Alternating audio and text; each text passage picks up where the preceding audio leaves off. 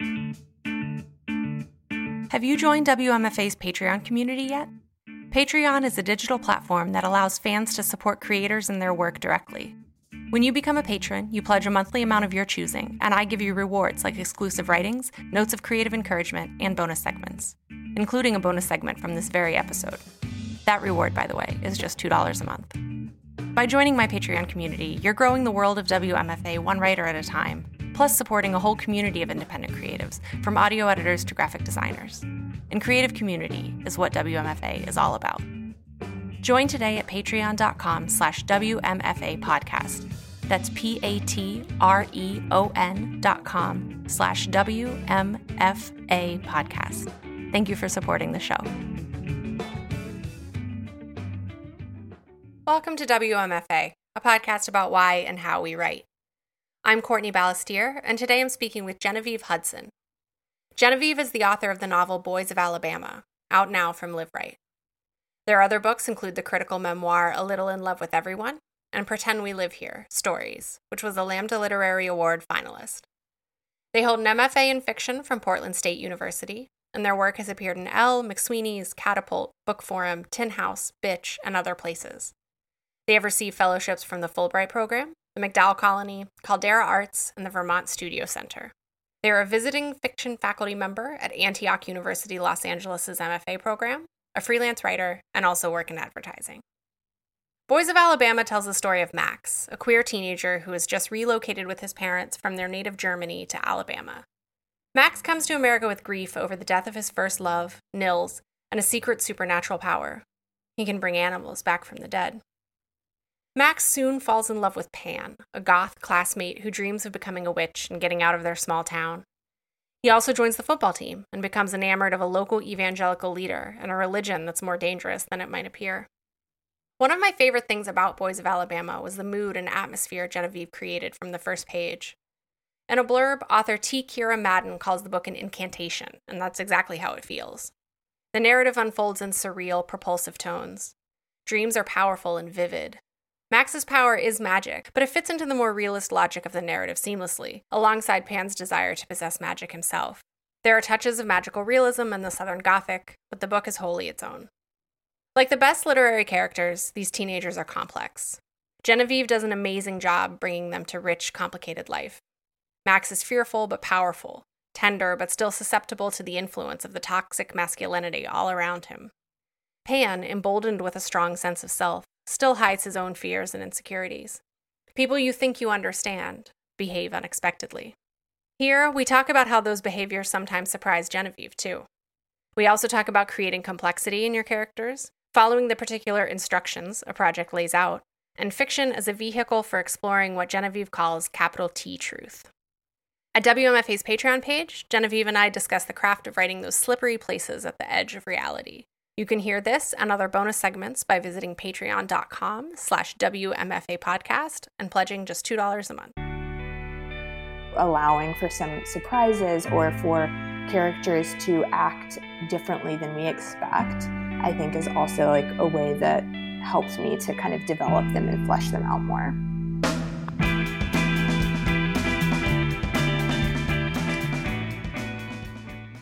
I wanted to start, I was looking at some of the blurbs on the book, and T. Kira Madden calls it an incantation, and that very much felt like my experience of reading it. It's such an immersive reading experience. It's such a visceral reading experience. And so I kind of wanted to just start there if you wanted to talk a little bit about sort of the mood of the book and kind of how that came about, because it does have a very specific sort of like atmosphere to it, I think.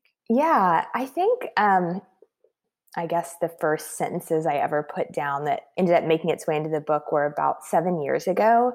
I put it away for a long time. I haven't been consistently working on it for all that time.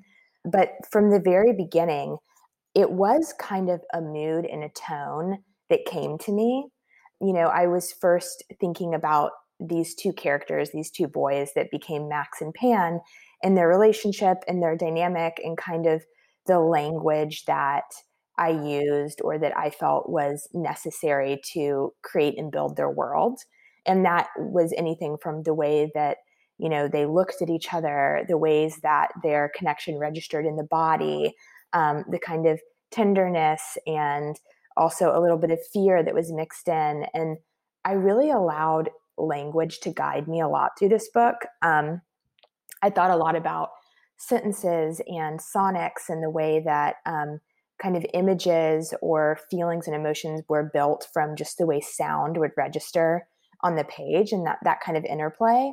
So I think it makes a lot of sense to me that you kind of talk about a tone, because I really do think that kind of tonal register was what was that first push that kind of sustained my my like beginning interest in the book and kind of figuring out like how to keep this mood and this feeling going. And I guess, to kind of talk about what T. Kira was saying too, like with the incantation, is that there was a sense of kind of calling forth, I think, that I was trying to do, or that I felt that was kind of happening when I started writing it. So maybe that kind of gives a little bit of background or backstory to how some of those processes started coming forth. Yeah, absolutely. I kept thinking as I was reading it, and exactly, echoing what you just said, there's such beautiful word choice, and there are such beautiful turns of phrase, and sometimes kind of strangely beautiful, and sometimes, just sort of like these very poetic expressions. And I kept thinking that it felt like writing that you had like really like given yourself permission to write, or sort of like, like the self-critical voice that's kind of always like, is that how you want to say that? You know what I mean? It felt like very free, I think. Yeah, I think that that's true. I think that, it's interesting because I, right now kind of starting to move, into new writing projects, or, new shorter pieces that I'm writing after having worked on this book for so many years. I do really see how you get into like one project has, I think, a specific set of instructions that either you provide to it or kind of just like get built out of working with it. And that has to do with, I think, like the way you allow yourself to write and the tones that you inhabit and the language that you're using. And I do think there was something, there was definitely a kind of flow and a kind of writing that I was doing with this novel that felt very specific to this one project. Well, to kind of take it back to the beginning, you said you had started this initially 7 years ago. Can you talk about what the beginning of it was for you? Yeah. So the very beginning of this novel actually was really different than what it has become, because it was not set in Alabama. It did not kind of have this political underpinning to it, or even like the religious tones that it does now. I was just finishing graduate school, and I was about to move from Portland, Oregon, where I live now, to Amsterdam on a Fulbright fellowship, where I was going to work on a project that sort of investigated the role that magic realism and repurposed fairy tales and normalized magic played in contemporary literary fiction. That's so cool. Yeah, it was a really kind of interesting project to really like dive into for a while. And I actually ended up staying in Amsterdam for about maybe 6 years. But so I was kind of getting ready to leave, and I was just writing kind of fragments at the time. And a lot of it felt a little bit more like dreamlike, or maybe there were some incantations. It was very fragmented, and it played a lot with magic. And so there were these two boys, but they were existing in a space that felt a little boundless and like made up in some ways. And I think that was one of the reasons maybe that I had trouble really grounding the story at the time, is because it kind of lacked like some of the underpinnings of like a real visceral embodied setting. So I was really interested though in like the interplay between these two boys, the relationship, this kind of like push and pull or pursuer distancer thing that was going on with them, and kind of like this nascent young queer love. I wrote quite a lot of it actually, a lot of that project, and ultimately ended up putting it away. And then years later, when I was in Amsterdam and I'm traveling back to visit my family in Alabama, which is where I grew up, I started writing about Alabama. And then suddenly kind of these two projects seemed like they were in conversation with each other. And I kind of began again from the beginning, really grounding this relationship that I'd been exploring in a really physical place that I knew very intimately. Right. And when you made that switch was, because definitely something I want to talk about. I think it's so effective that Max is an outsider. He's German. And so his family moves to this small town in Alabama for his father's job. And he's just kind of experiencing this place for the first time. So you get to make a lot of really specific kinds of observations through him. Was that something that when you made the switch to Alabama, like that, it seemed like maybe one of the characters like took to that place maybe a little easier than another, or how did that work? It felt important to me that this kind of, and actually this is an element that I had kept from the transition, was that one of the boys, Max, even in its first incantation, had like moved to this new place and encountered this person who desperately wanted to get out of the new place that they were kind of trying to call home. And so when I started switching this to Alabama, it also happened that I was living in Europe, and I had a European partner, and the two of us would come back to Alabama to visit my family. And I think for me, I hadn't lived in Alabama in a long time, and I had this sense of returning to a place that was deeply familiar with eyes that kind of cast it in a new, stranger light. And also was bringing along my, European partner, who was very taken with some of the kind of strangeness of Southern culture and kind of enamored by it, and was also not triggered by a lot of it in the way that I was, like kind of found some of the strangeness or things that I felt to be like maybe darker, to have some like levity in them, and also was, found it to be like a very welcoming place. And some of that tension was very interesting to me. And it also is true that in Tuscaloosa has a huge Mercedes-Benz factory in it. And so a lot of German people will kind of immigrate there. And I was like, and it would be interesting to kind of recast like what this experience is like as a stranger coming to this place that could be seen as very dark, but could also be seen as like very, open and welcoming to certain kinds of people. Right. Yeah. I love, there's a next door neighbor woman that Max is especially kind of enamored of. And you get, as the reader, you also get his mom's perspective. I think she's talking to her sister, kind of just being like, he's like, this woman's like so tacky and gaudy and awful. And like, he loves her. And she just like walks around with these dead azaleas and like, right. Yeah. Can you talk a little bit more about like kind of what, and I mean, I think a lot of this comes through in the novel, but what are those sort of darker elements that you see that maybe your partner at the time was a little bit more positive about? Well, I think some of the sort of niceties, or the way that, kind of Southern culture can be very friendly seeming. Mm-hmm. And I do think that there is, I don't want to like flatten that too much, because I do think that Southern culture can really truly be welcoming, and in a lot of ways. And like there is a lot of like sitting on the front porches together and gathering in community and this kind of stuff. But a lot of it also can be a little bit of a front. I remember my mom moved to Alabama 40 years ago now. But, when she did move there, one thing that she said she was taken with really was like, people were always inviting her to come over and saying like, call me whenever you want, and like, y'all just come over and anytime you want. But she quickly realized that wasn't an open invitation the way it seemed. And, the first time she kind of tried to follow through with that, there was a lot of awkwardness, because there were some kind of understandings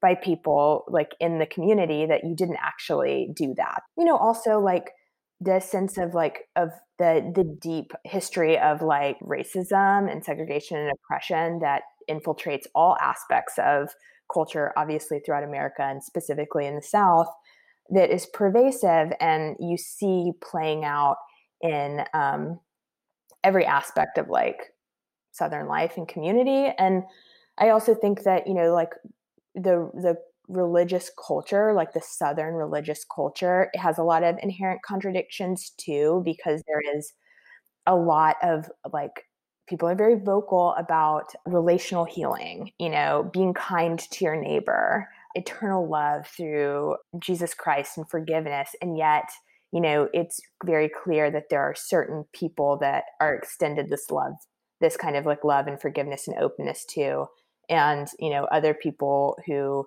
don't necessarily fit the sort of like class or race or like gender conformity are not extended that same kind of salvation always, even though maybe in words they are, in action they are not. Right. And, something I was thinking too, as you were talking, and I've definitely experienced this in places. I'm from West Virginia, so kind of like is and is not the South. Like so it's familiar, but it's not quite the same. But I've definitely lived places where I've very quickly understood that like that sense of welcoming doesn't apply when you stay.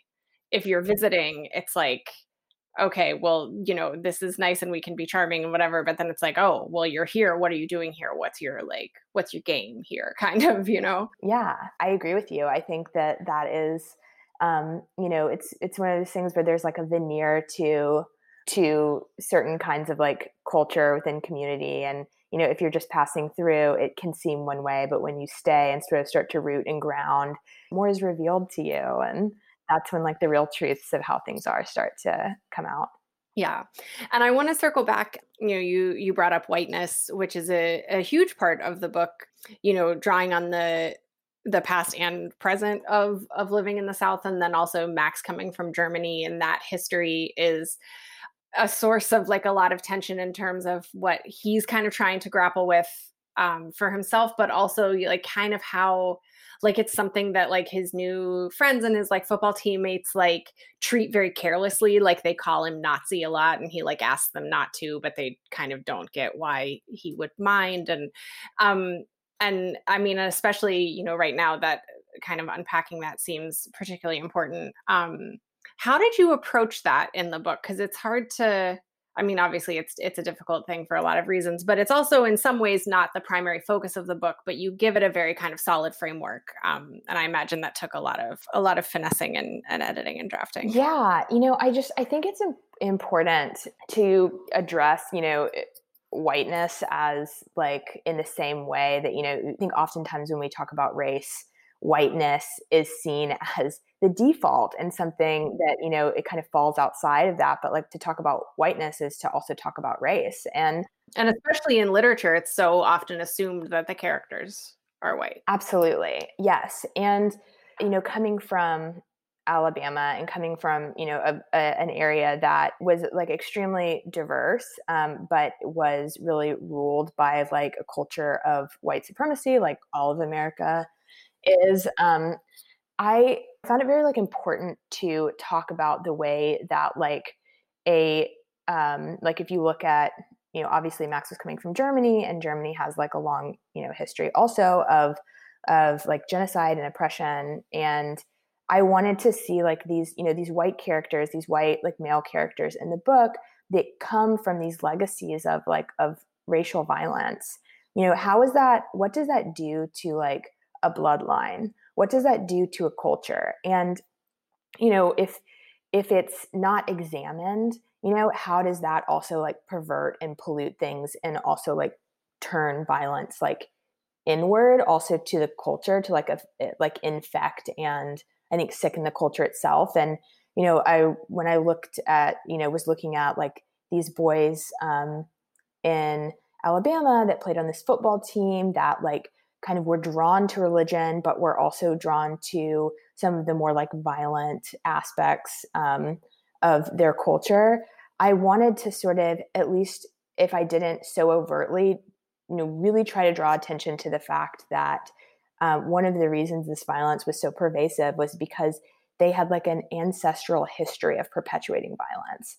And, at the end of the book, without giving things away, there are some things that come to a head. And it felt very important to me that the violence turned inward on themselves, to also see that the way that like their violence also harmed them as a culture, and without collective healing, without like looking at the ways that, their family members had enacted racial violence through like not just slavery, but through all of the racial injustices that have still been perpetuated in the South since then.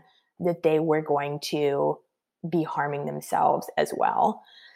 Yeah. And so I really, and Max at one point in the book has this kind of nightmarish dream where he like sees the boys that he's friends with kind of coming up from the soil, and they were blinded, and they have these like guns that they're hunting with, but they can't really see what they're shooting. And he kind of they're blurred with like kind of German people from his past. And I also like wanted that to be there in order to show the sort of fever dream of what this kind of like violent legacy like kind of does to people and how it's stored in the body. Right. Yeah. I think the use of violence in the book is very interesting. And I think like something that really struck me was, there's a lot of violence against animals. There's a lot of hunting. There's that, is it a bird that there's a scene where like they're in a batting cage and they've trapped this bird, and like the coach has to come and like make them stop. And there are all these moments that really made me wince at that, which I mean, as a compliment to you, like they're so visceral. But it was really striking to me that like to watch Max's kind of evolution, and I want to talk more about the character development generally because I think it's incredible. But like Pan says to him, Pan is a vegetarian. He says to him at one point, I can't believe you eat animal, like you have this power, and you like, I can't believe that that you're like able to like put that aside and do this. And I think, yeah, the ways that violence kind of and even football, I mean, all the different ways in their life that violence kind of becomes compartmentalized and normalized, that very much feels like the fabric of just their existence in a way that, I think is also very familiar to me, certainly with the conceptions of masculinity that I grew up with too. Yeah. I think that I love sort of the images and like the scenes that you brought out there too, because I do think, that example actually with Pan talking about how, he's a vegetarian, and how could Max not be, since he, cares so much about animals and brings them back to life. And there's this contradiction and like this obvious dissociation that happens that I think has to happen in order to exist, or that people feel like they're doing kind of protectively in order to not have to change, in order to maintain some level of comfort.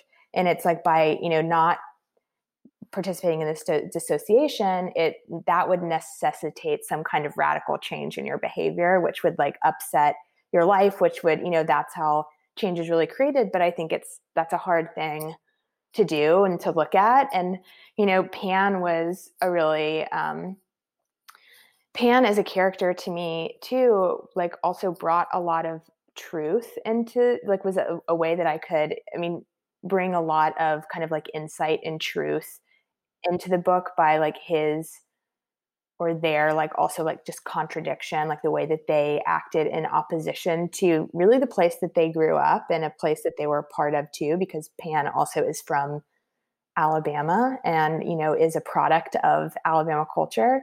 And I think, Pan is very angry and is definitely not a character that is always doing everything right.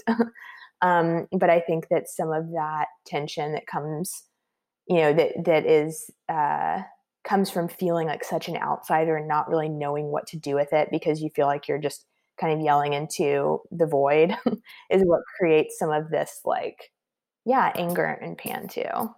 Yeah, well, part of what, after I finished the book and just kind of like reflecting on it, the more I thought about the character development, especially Pan and Max, but really even minor characters, I think they're all so complex in such a wonderful way. And you just brought it up a little bit with Pan, but like they do have these very human, very real, fleshed out contradictions that sometimes they're aware of and sometimes they're not. And so it makes for such a rich reading experience to kind of really try to understand them better. Like Max, like I found Max kind of frustrating sometimes. It felt like he,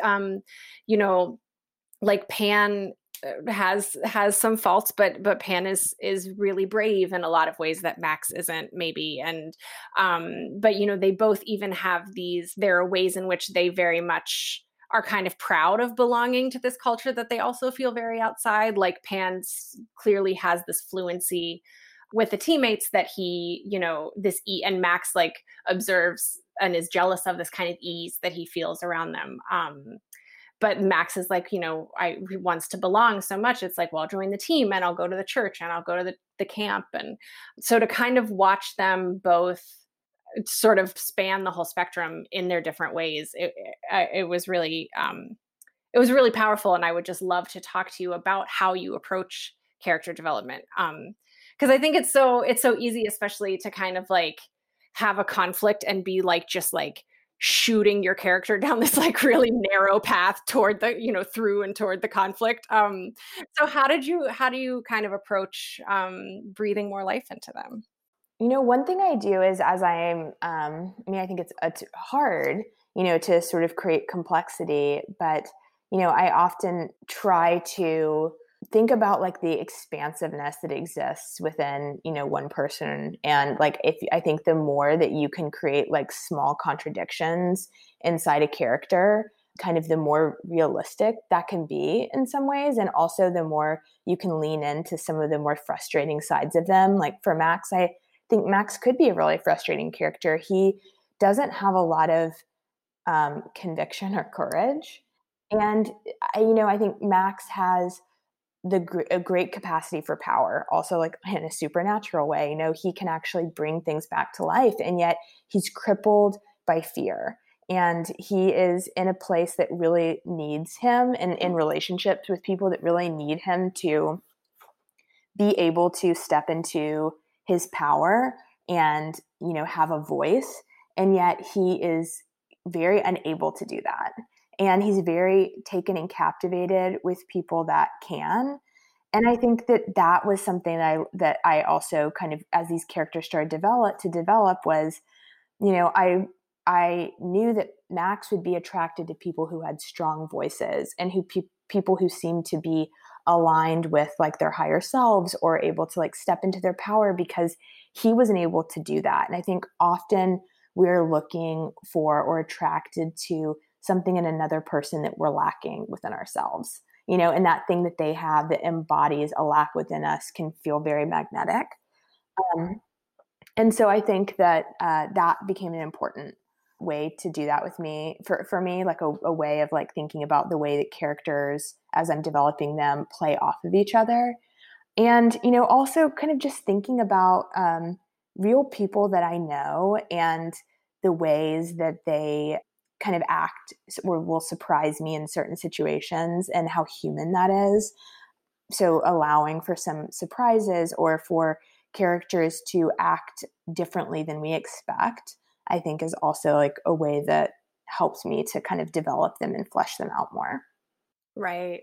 Were there some moments in writing that you remember where you did find yourself surprised by the path a character had taken or the way something had happened? Yeah, I think that the moments where Max has developed this like friendship with this girl named Billy, and I think in some of those scenes, the way that they played off of each other and the ways that kind of they maybe triggered each other too, I wasn't expecting that to happen, or like the ways that like what Billy kind of revealed to Max about himself was something that I didn't know was going to happen until I started writing it. And that also revealed like a deeper layer was revealed to me about Max. And I won't say exactly what it is, because I think that happens like later on in the book, but Max kind of acts out in a way that is really parroting these guys on the football team. And I didn't know that he had really like kind of internalized their behavior in that same way, or that he would kind of be aggressive in the ways that it showed that he would be. Right.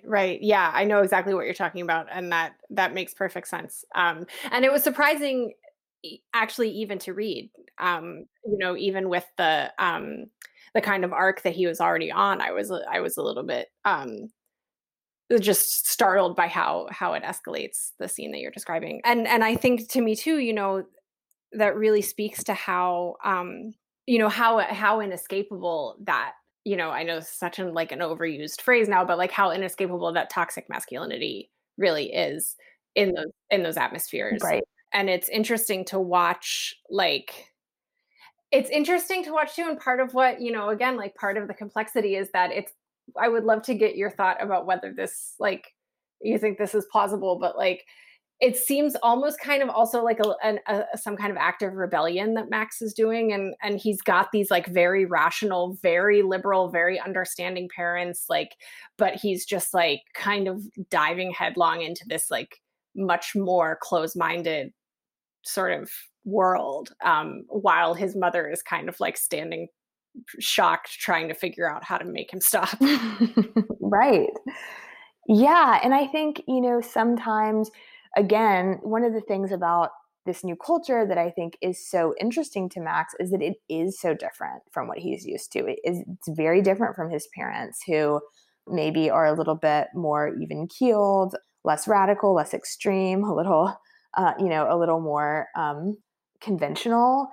And I think, he's in this exploratory time in his life where he is questioning the, foundations that his parents have laid for him, and wants to sort of develop his own sense of identity, and is maybe also enabled to do that because his parents also know that he needs to be able to do that. And so he's kind of experimenting with more inflammatory parts of culture than his parents would want him to.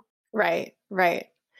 Can we talk a little bit about the sort of use of magical realism in the book and the way that you incorporate that?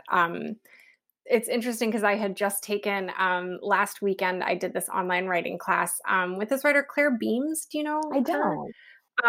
She's based in Pittsburgh, where I am, and she had a new novel out this year called The Illness Lesson, and she's super interesting. And she did this very short workshop, like our local bookstore is kind of doing these author-led workshops on strangeness in fiction, and so I've been thinking already a lot about how you kind of embed these things and how they sort of pop up in a way that keeps the logic of the narrative kind of intact, And you do that really well. And I wonder if you could just kind of talk a little bit about how, first of all, what is that something that kind of often comes up for you in your writing that you feel drawn to as a genre or a technique? It is. And it used to be, integrating some normalized magic or some elements of supernatural into my otherwise very kind of literary fiction has been something that I explored a lot when I was in graduate school and kind of first starting to develop my voice. And I it's interesting because when I was very young and first starting to really read deeply, I was like many children, I guess, but I was very drawn to worlds that kind of blurred between our world and a imagined world or a fantasy world. And maybe some of that early reading kind of has stayed in me a little bit and is kind of coming out, or some of those interests. But another, thing that when I think about the way that I integrate magic and why I'm drawn to that is I have a hard time, I think, sometimes making things really happen in my fiction, plotting things through. And I'm so much more interested in character development, the emotional topography of the people that I'm writing about, the interaction between the two of them. And when I first started playing with magic realism, I realized that this was by introducing something that was unexpected to me and that was unexpected to the world that I lived in, that I had to react as a writer in ways that expanded my imagination and surprised me, and also moved the story along in ways that I felt like it really needed or was more interesting to me. And so I think in some ways I started really writing in this way to first integrate strangeness, to see what that did to the plot, just the regular plotting, and as a way to kind of cast more of some kind of, maybe it's not always intended from the beginning, but a metaphor or a deeper reading into the story. With this story, with In Boys of Alabama, Max is a queer teenage boy who feels like an outsider, feels like he has this strangeness, and also really does have a bizarre gift that he can't tell anybody about, or that he doesn't feel like he can tell anybody about. And, there's a long history of the way that monsters, or that fiction about vampires or monsters or like Frankenstein can get read through like a lens of queerness, and the way that like the kind of monstrosity of the characters can be seen as like very frightening to people because they're not understood, or there's something that's very different to them about the way that they fit into culture. And I think that some of that is going on here with Max, where, this power is actually a source of great strength and actual healing. And yet it is something that he's like internalized as a deep secret that he has to hide from people. And that's actually going to become toxic to him because of the way it's going to like hide and cast him outside of society even more. And I think that can be seen as a little bit of the way that he's dealing with his own queerness too. Right. Yeah, that makes perfect sense. And along with that, I really like then how this gift that he has is kind of this like it's something that he and Pan share in this very intimate way. Because he's really the only person that knows, and Pan is such a caretaker for it. He has a kind of complicated relationship with this ability that Max has as well. But he definitely values it and sees it as something that should be nourished and nurtured and used. Yeah, because Pan is like the embracer of all things weird. He's like, you're even more of a weirdo than I thought.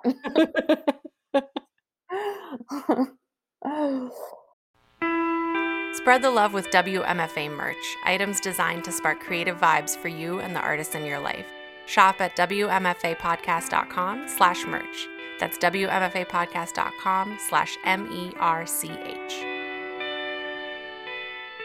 I'm just curious, did you play with at all in previous drafts this power of his being sort of the magic being like a kind of more pervasive part of the story, or something that more characters were aware of, in terms of like, I'm thinking of stuff like, I don't know, like Karen Russell stories or something too, where sometimes it's just kind of like it's part of the larger setting that she's creating. And here it seems to be the magical realism is very specific to Max. Yeah, I did not do that in this. I thought about kind of what I thought about, or maybe earlier drafts had leaned into a little bit more of like the strangeness of the setting and collapsed a little bit more of like questions between the real, like our real waking world and like a dream world, or like a world where things were even more slightly askew.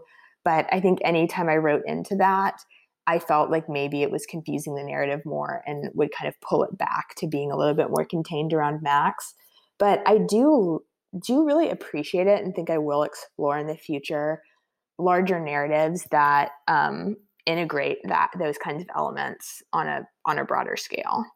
Yeah, I was just curious because it's so I think part of how it is such a seamless experience for the reader, like the way that it's written, is that it is very matter of fact, right? And I think I had read an interview with you, and you said, and this makes sense, that you kind of establish the world first, and then you introduce this thing, and so it doesn't feel quite so disorienting for the reader, or maybe that's not it, but it feels like something the reader's able to take it in stride. It's like, okay, well, I trust you now. We've gotten this far, and now you're telling me this, so okay, sure.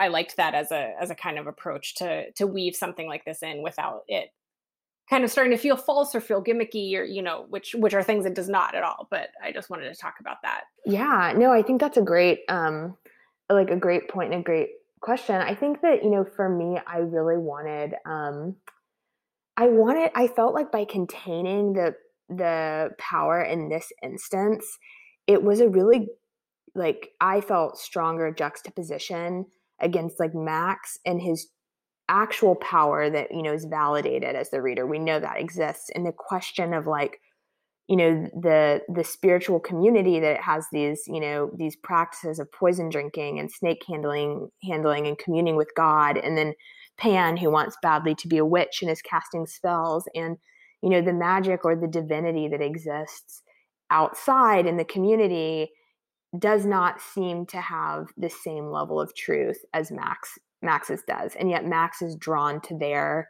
kind of posturing around like their connection with supernatural. Well, within him, again, it truly exists. And yet he's looking outward for validation and truth.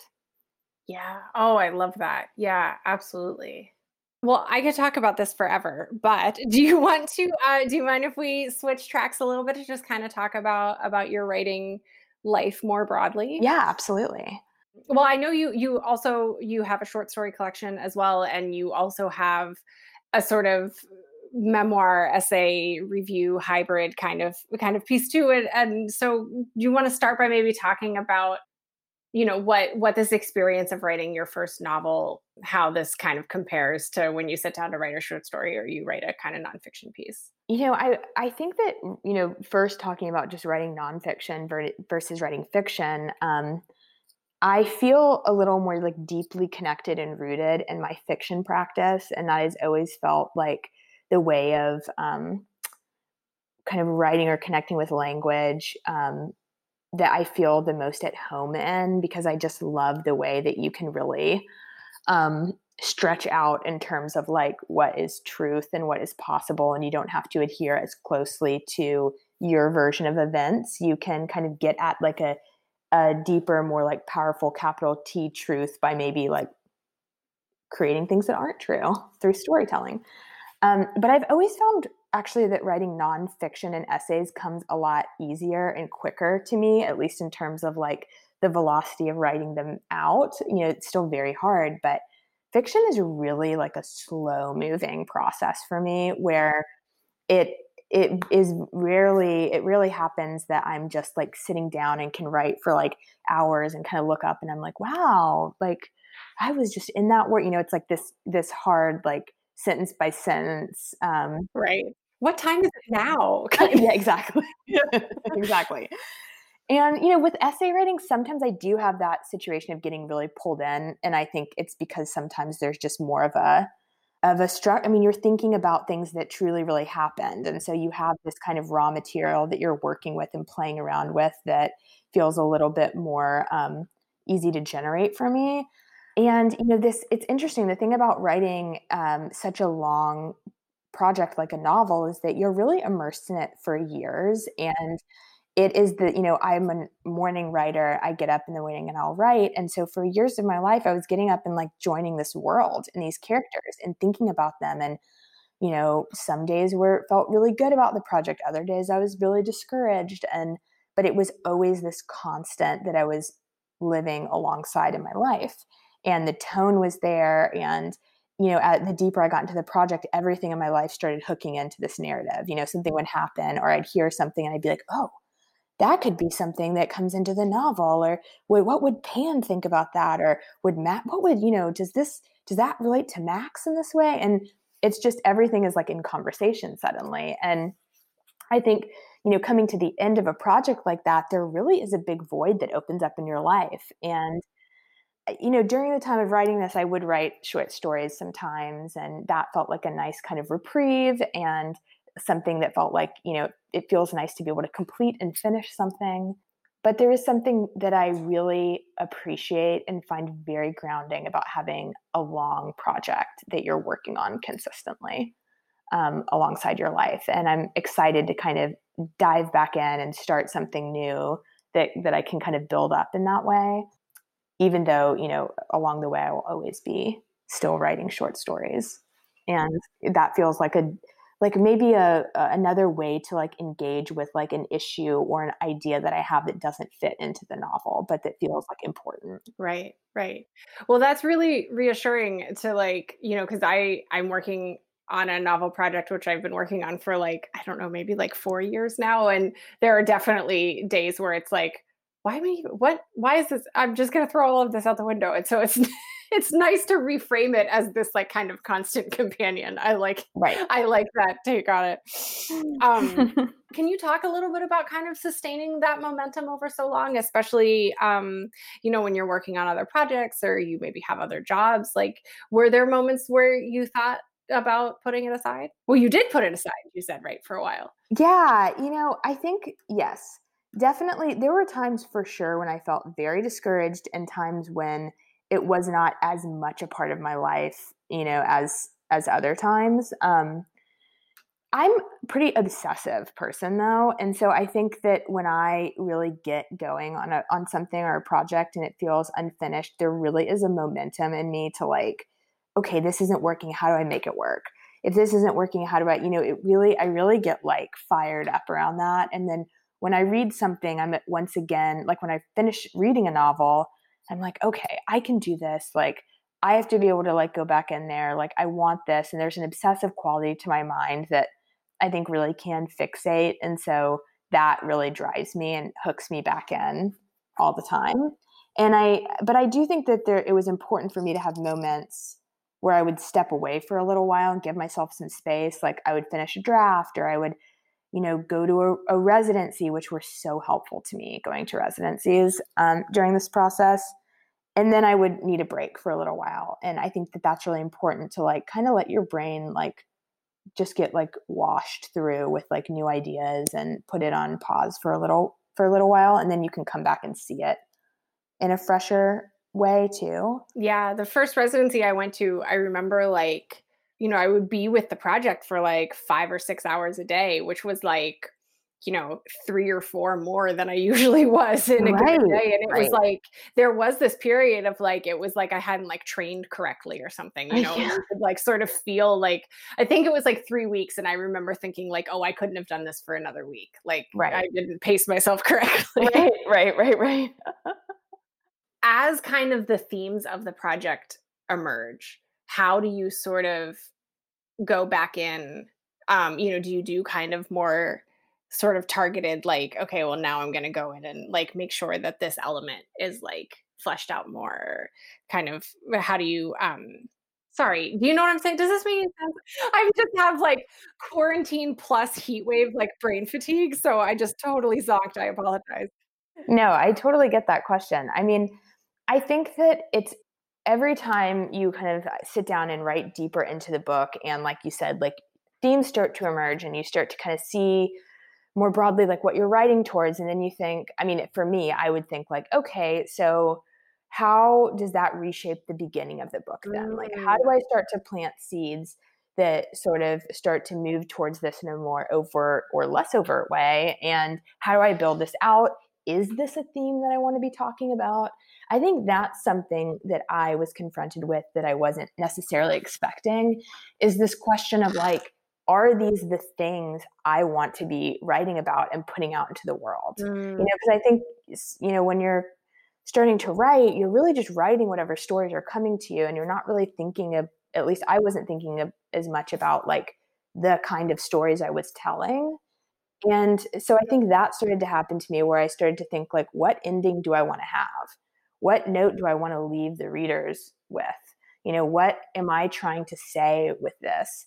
And, I don't want this to be like a polemic or something where I'm like, this is what I'm telling you, like a story with this of like a moral story, and you should take this very specific thing out of it. But I do think that more generally you are writing towards like themes, and those themes, I think, you should be really aware of them, at least some of them, as those are something that you are like engaging with, and then like kind of fine tune and work through and edit those. Well, and I think you make a really great point that really resonates with me too, is like, I think when you do, when you start writing, it's so easy, at least it was for me, to feel like so little agency, to kind of almost like over romanticize the sort of like imagination aspect of it, and just be like, okay, well, you're just getting what's coming, and that's it. And then when you kind of, it is, I think, a real shift to start to think like, what are my goals with this? What do I want this, like, who am I talking to? What do I want them to know? And it's like, again, like you're saying, not in a way that manipulates it so heavy-handedly, but like there is a hand, and you have to kind of like acknowledge that and use it. Yeah, absolutely. Well, I always like to ask everybody the same question at the end of our conversations, which is, what does creative satisfaction look like for you right now? That is such a beautiful question. I think for me, it feels like making something that like resonates in like my body in a specific way. I think, like I sit down most mornings to write, and I can be quite a strong critic of myself. And I think that, every time I sit down to write, there's like something that I can find beautiful about what I've written, whether it's an idea or like a sentence or even a direction that I want to go toward. And I think sitting with like reframing away from like that like self-critical voice and towards like kind of gratitude to what you can make and like what you are making, and the ability that like to make and generate words and writing and work in this time feels like a really special thing to be able to do, and to like hold gratitude for that is something that makes me feel satisfied with myself, and it gives me a sense of joy and purpose. And to be able to sit with that, I think is where that comes in for me. Oh, that's so beautiful. I know exactly what you mean too, where you're like that one thing that you can kind of dial in on and be like, oh, I do actually not hate myself for for having made this thing. Right. Exactly. Because I think that, we can really get down on ourselves as writers and be so critical of the work that we're making. And we live in such a critical society. And, we talked earlier about T. Kira Madden, and she was in conversation with me for one of the interviews or kind of virtual events I did for my book. And she asked me a question that our friend Melissa Phoebos had asked her. And, that was, what is like your favorite part of your book? Whether that's like a line or a paragraph or a part, like what do you really love about your book? And I think that way of reframing is also really beautiful, because I think it can be embarrassing almost or shameful for us to think about like, what do we love about it? There's all these things we can point to where we would make it better or change it, but to sit in kind of like gratitude and happiness about something that we've created feels really powerful. Oh, that's amazing. Yeah. Do you remember what you said? I do. I said that I really loved my prologue. My opening. Oh yeah. About that I always kind of feel really proud about. Amazing. Well, thank you so much for making the time today. This was really fun. And I loved the book. Oh, thank you so much. Your questions were wonderful, and I loved talking to you about this. So I appreciate you having me on. Of course. You'll find links to some of the things we talked about today at WMFApodcast.com. If you enjoyed this episode, leave a review on iTunes to help new listeners find the show. Have a question or author recommendation? Email me at hello@WMFApodcast.com. Find me on Twitter and Instagram at CFBallestier, or leave a voicemail at 347-685-4836. Today's episode was edited by Andy Cubis. The WMFA logo was created by Unsold Studio, and our theme music is Jazz Dancer by Double Winter. Find them at doublewinter.bandcamp.com. WMFA is part of the Lit Hub Radio Network and is made in Pittsburgh by Courtney Ballestier, LLC. All rights reserved.